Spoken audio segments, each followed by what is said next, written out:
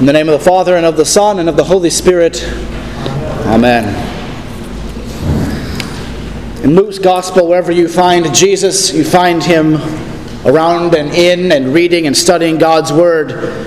When the Magi came to Jerusalem to find the King of the Jews, God's Word, the prophets, led them to Bethlehem, to the Word made flesh for us. At the age of 12, Mary and Joseph found Jesus in the temple, studying the Scriptures with the rabbis, hearing and listening to God's Word and asking questions. In the wilderness later on, as Jesus rebuked Satan's temptations, he did so by quoting God's Word. Wherever you find Jesus, you find God's Word. And wherever God's Word is, that's where Jesus comes and finds you. So it's no surprise that when Jesus visits the synagogue in his hometown of Nazareth, we find him reading and proclaiming God's Word. It was his custom, Luke says, that he went to the synagogue on the Sabbath day. He stood to read the Scriptures. The scroll of the prophet Isaiah was given to him. He unrolled it. He found the place where it was written, "The Spirit of the Lord is upon me, because he has anointed me to proclaim good news to the poor. He has sent me to proclaim liberty to the captives and recovery of sight to the blind, to set at liberty those who are oppressed, to proclaim the year of the Lord's favor." Now, we've probably heard this story a few times, maybe often enough that it's easy to forget that what happened in Nazareth that Sabbath day is truly remarkable. The one who is foretold by Isaiah fulfills his very words. Jesus is the Word made flesh, and yet he reads and delivers God's own Word. Jesus reveals himself to be the prophet who not only speaks God's Word as the prophets of old did, but who is God's Word. He reveals himself to be the Savior, the one who comes to restore our fallen creation, the one who will eventually then be rejected on the cross as he would be rejected even in his hometown of Nazareth. So Jesus rolls up the scroll, gave it back to the attendant, and he sat down, as was the tradition for preaching and expounding the Scriptures there. The eyes of all in the synagogue were glued to him, and he began to say, "Today, this Scripture has been fulfilled in your hearing." Jesus' preaching, of course, reveals that he is the anointed one. He is the chosen one, as we heard a few weeks ago at his baptism, the long-expected Messiah. He comes to deliver good news to us, to restore us and fallen creation, to set us free, that liberty that Isaiah spoke of, freedom from sin and death. For Jesus' words, though, not only reveal who he is, but they also reveal who we are as well. That we are the poor in need of hearing and receiving that good news.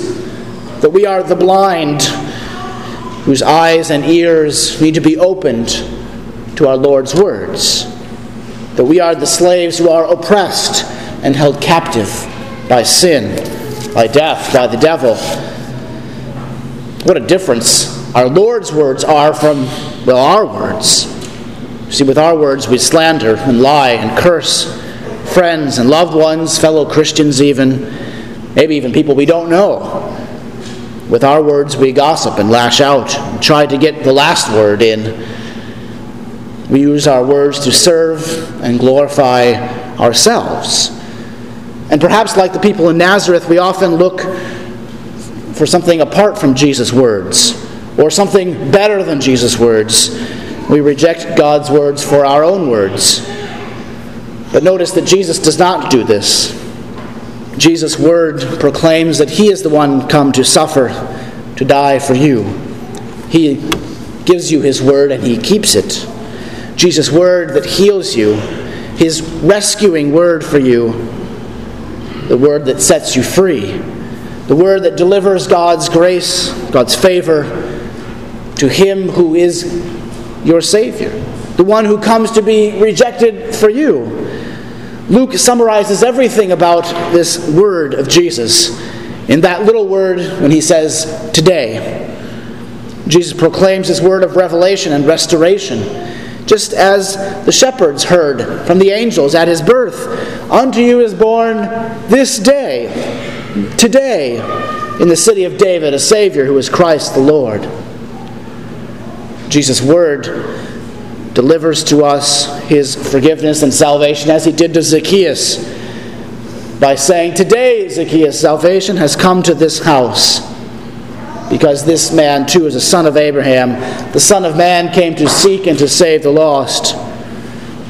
Jesus' word rescues and frees us, just as he did that thief on the cross, as he declared to him, "Today you will be with me in paradise."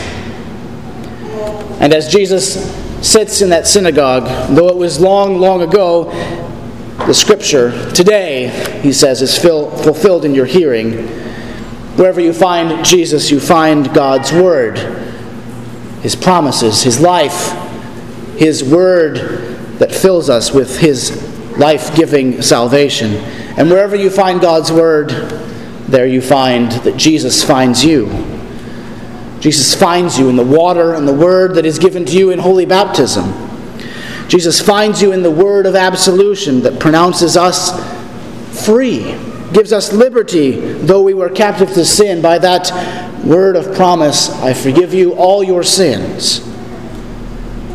Jesus finds you in the word, his word that fills simple, ordinary bread and wine, that he gives us his body and blood in, with, and under.